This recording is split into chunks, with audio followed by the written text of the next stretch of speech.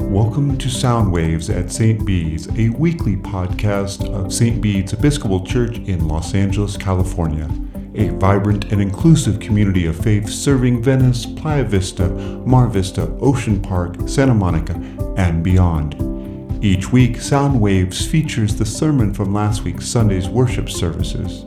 In addition, as often as possible, we share selections from the extraordinary St. Bede's music program, update our listeners on church news, and convey the stories of our faith as we live out our baptismal covenant. As always, we invite you to worship with us at St. Bede's on Sundays at 8 a.m. and 10 a.m.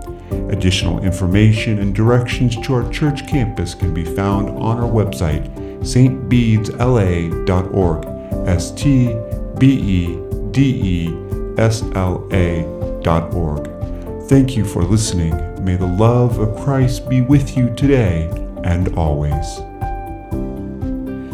This morning, I'm going to do something that in 20 years of ordained ministry, I've only done a handful of times. As you might notice, I have no manuscript in front of me, no even set of notes in front of me.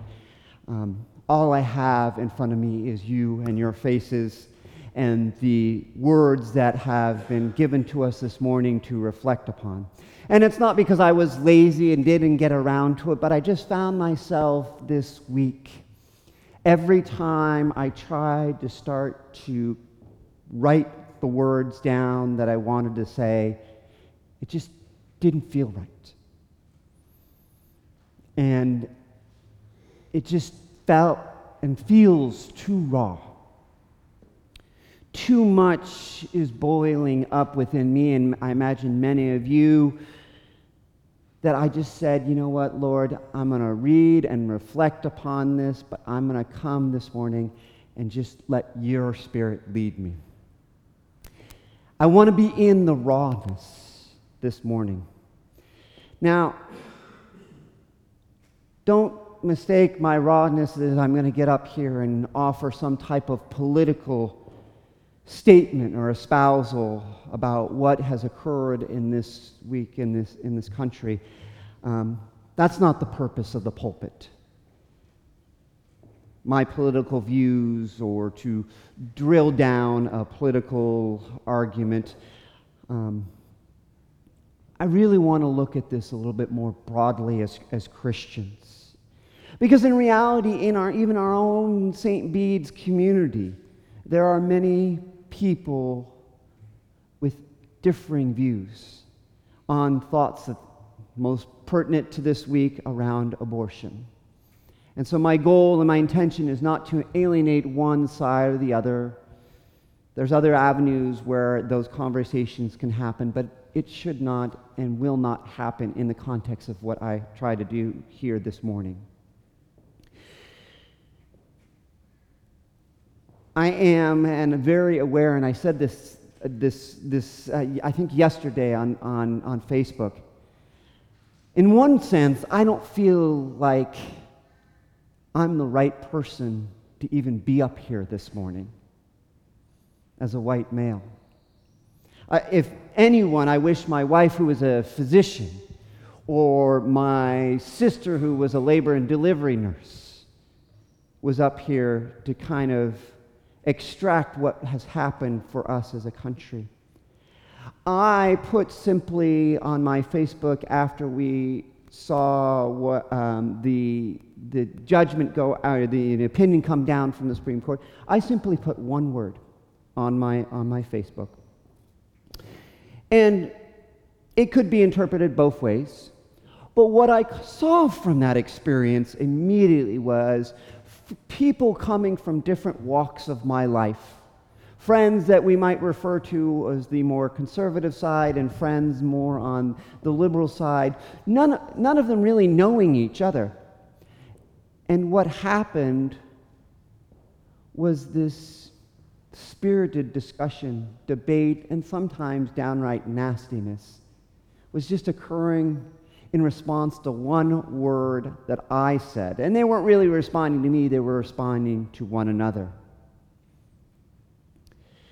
I think about it. I have a colleague of mine back east who innocently decided with a partner in another church and not in the Episcopal faith to do a pulpit swap this week. And the pulpit that he was going to is a conservative evangelical church, and the conservative evangelical pastor is coming to preach at an Episcopal church. Think about that task for both of those preachers this morning.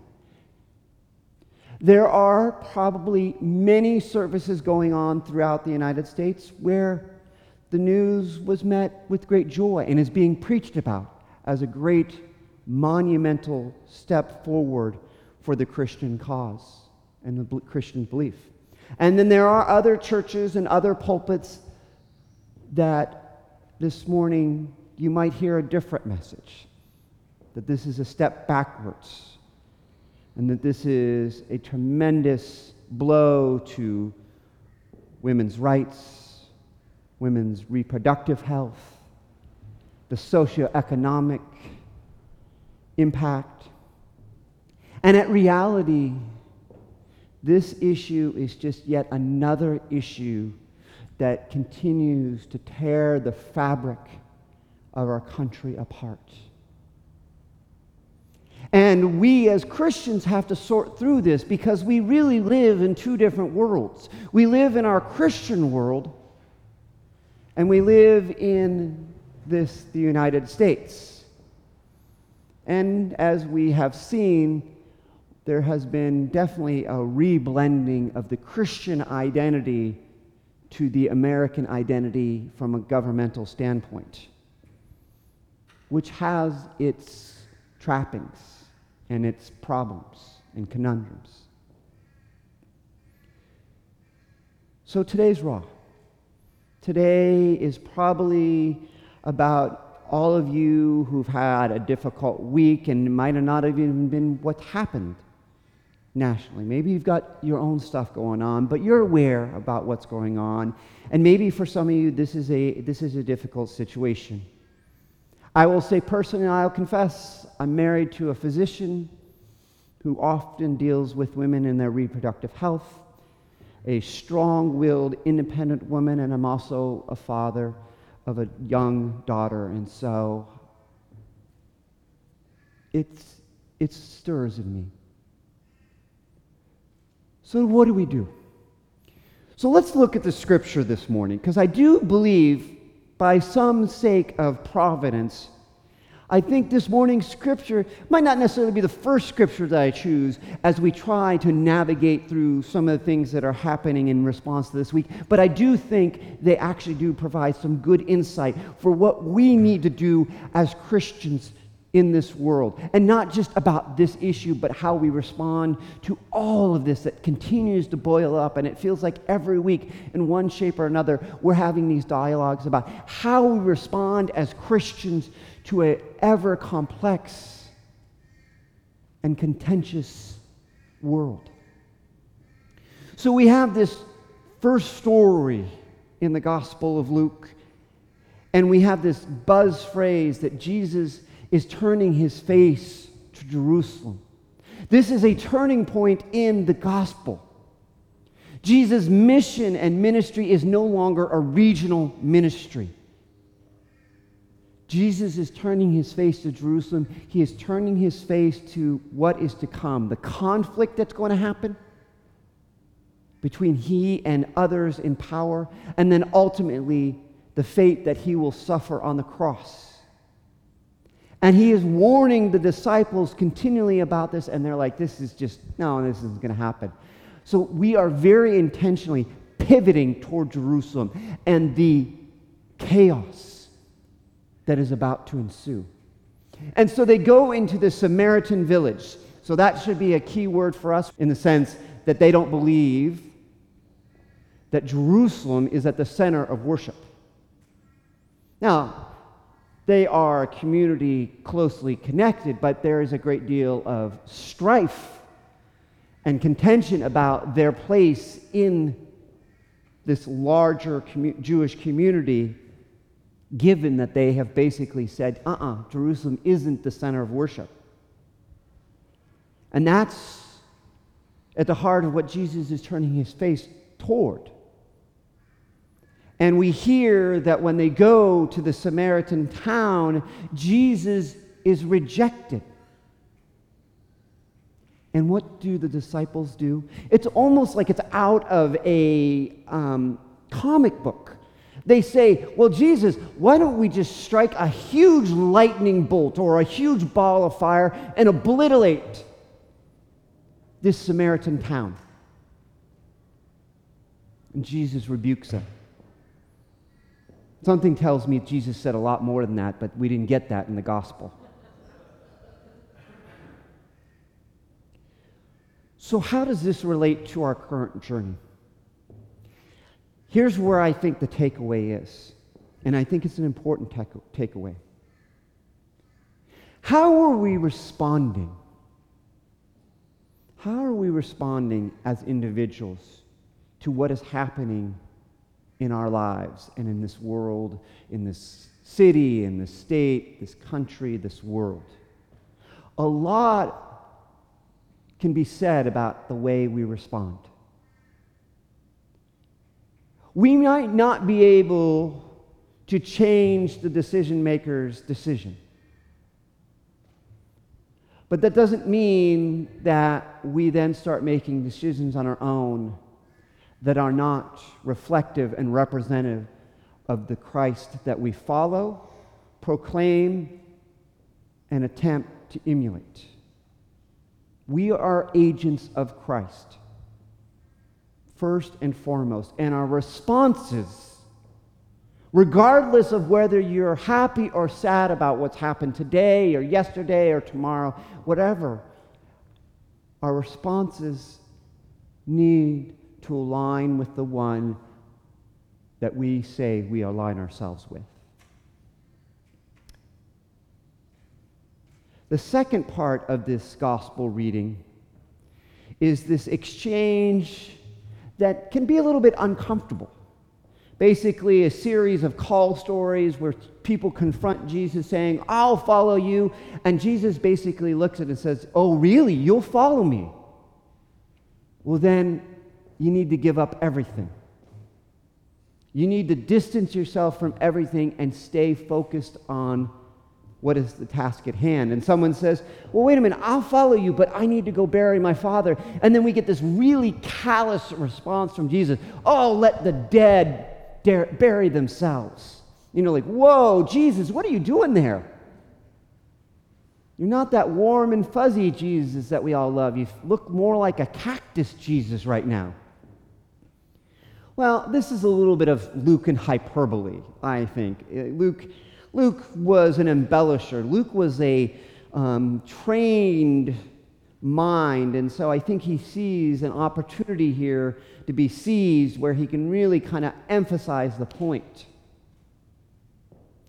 To follow Jesus means that we can't be distracted by what the intention is for Jesus' ministry. Remember, Jesus is turning his face to Jerusalem. Jesus is trying to tell his hard-headed disciples that life is going to be very different. And then as he has more stragglers try to come into the fold, they say, I'll follow you, Jesus, but. And what Jesus is saying is, no one puts their hand to the plow and looks backwards. You got to look forward. Because if you look backwards, you're not paying attention, and what's going to happen is you're going to fall flat on your face if you're plowing the fields. So Jesus isn't really being callous here. What Jesus is really saying to his followers in this passage is what is saying to us is, how focused are we on living into this way that is the Christ way of living? Are we willing not to be distracted? Now, does Jesus want us to give up our family and basically swear them off? I don't really think that's what Jesus is trying to tell us to do. Unless our family is dragging us down, lowering the bar, taking us so far away from the message that it's actually impeding us for being the people of God. What we are called to do in these times especially is to stay focused not on our message and not on our beliefs, but to stay focused on the message that Christ has given us. I did a wedding yesterday for a wonderful couple. And one of the things that we were talking about recently in their wedding preparation was just about their own journey, and their relationship was forged through a lot of personal trauma in their lives and some wonderfully grounded people. And they said two things that stood out to me and really connect back to. Maddie, who is the bride and is a soul cycle personality and whatever else, was saying that she learned through her tragedy in her lives and this relationship that has formulated is that she learned that she has to be comfortable with being uncomfortable. Isn't that what Jesus is saying to the disciples when they get shunned in the Samaritan village? All right, you got to get comfortable about it's not always going to be peachy. Isn't that what he's saying to all those followers who say, I want to follow you, but he's saying, you know what? You're going to have to start getting comfortable with things being uncomfortable. I think we have to start getting comfortable with things being uncomfortable. It doesn't mean that we get relaxed. It doesn't mean we put up our feet and stop doing. We just have to be comfortable with the reality is that things are going to be uncomfortable for a little bit. And maybe for a long while. And then Sekou, who was the groom, neat guy. He actually is the chief legal counsel for the Dallas Mavericks. And so, very soft-spoken guy, but when he speaks, he's profound. I joked with him actually during the service, as I was kind of saying my words before they exchanged their vows. Sekou had all these wonderful, simple statements when we were doing their wedding preparation. And I said during the wedding, Sekou, you're so eloquent that if this law thing with the NBA doesn't ever work out, you have a profession in my organization. You really could be doing what I do. And I joked with him and said this in front of everyone, including many in the Mavs organization. And guess what? My boss is even richer than your boss. Which elicited a lot of chuckles and even some handshakes afterwards by some of the wedding attendees. But I set that up all to say is this is what Sekou said when he was to give advice to people who are searching for that long-term relationship and marriage. And I used their words, and their words became my advice to them. He said, let love lead the way. Let love lead the way. It's a simple statement, but it's a very profound statement. I think what Jesus is saying in the second part of this passage is that our focus has to be on the message of the gospel, which, if you can boil it down to one word, I think I'm going to argue is love. So things are going to be uncomfortable, but we as Christians must start and must end from one position.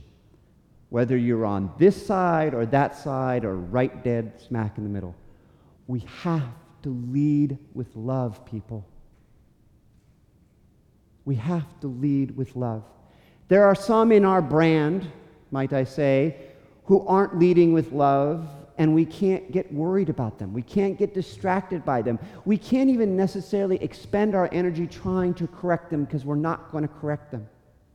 All we can do is take care of our own lives as individuals and our own community. And if we as individuals here at St. Bede's and we as a St. Bede's family can lead with love, if we can lead with love, then I think we're on the right path.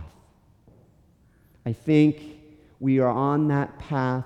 We are facing toward Jerusalem. We are walking right next to Jesus, or at least behind Jesus. If we lead with love in this day and age, it might not solve all the problems, but it certainly is a better starting position than a lot of the other options that are out there, like fireballs from the sky or distractions or anything else that we want to have consume us. So in the rawness of this week,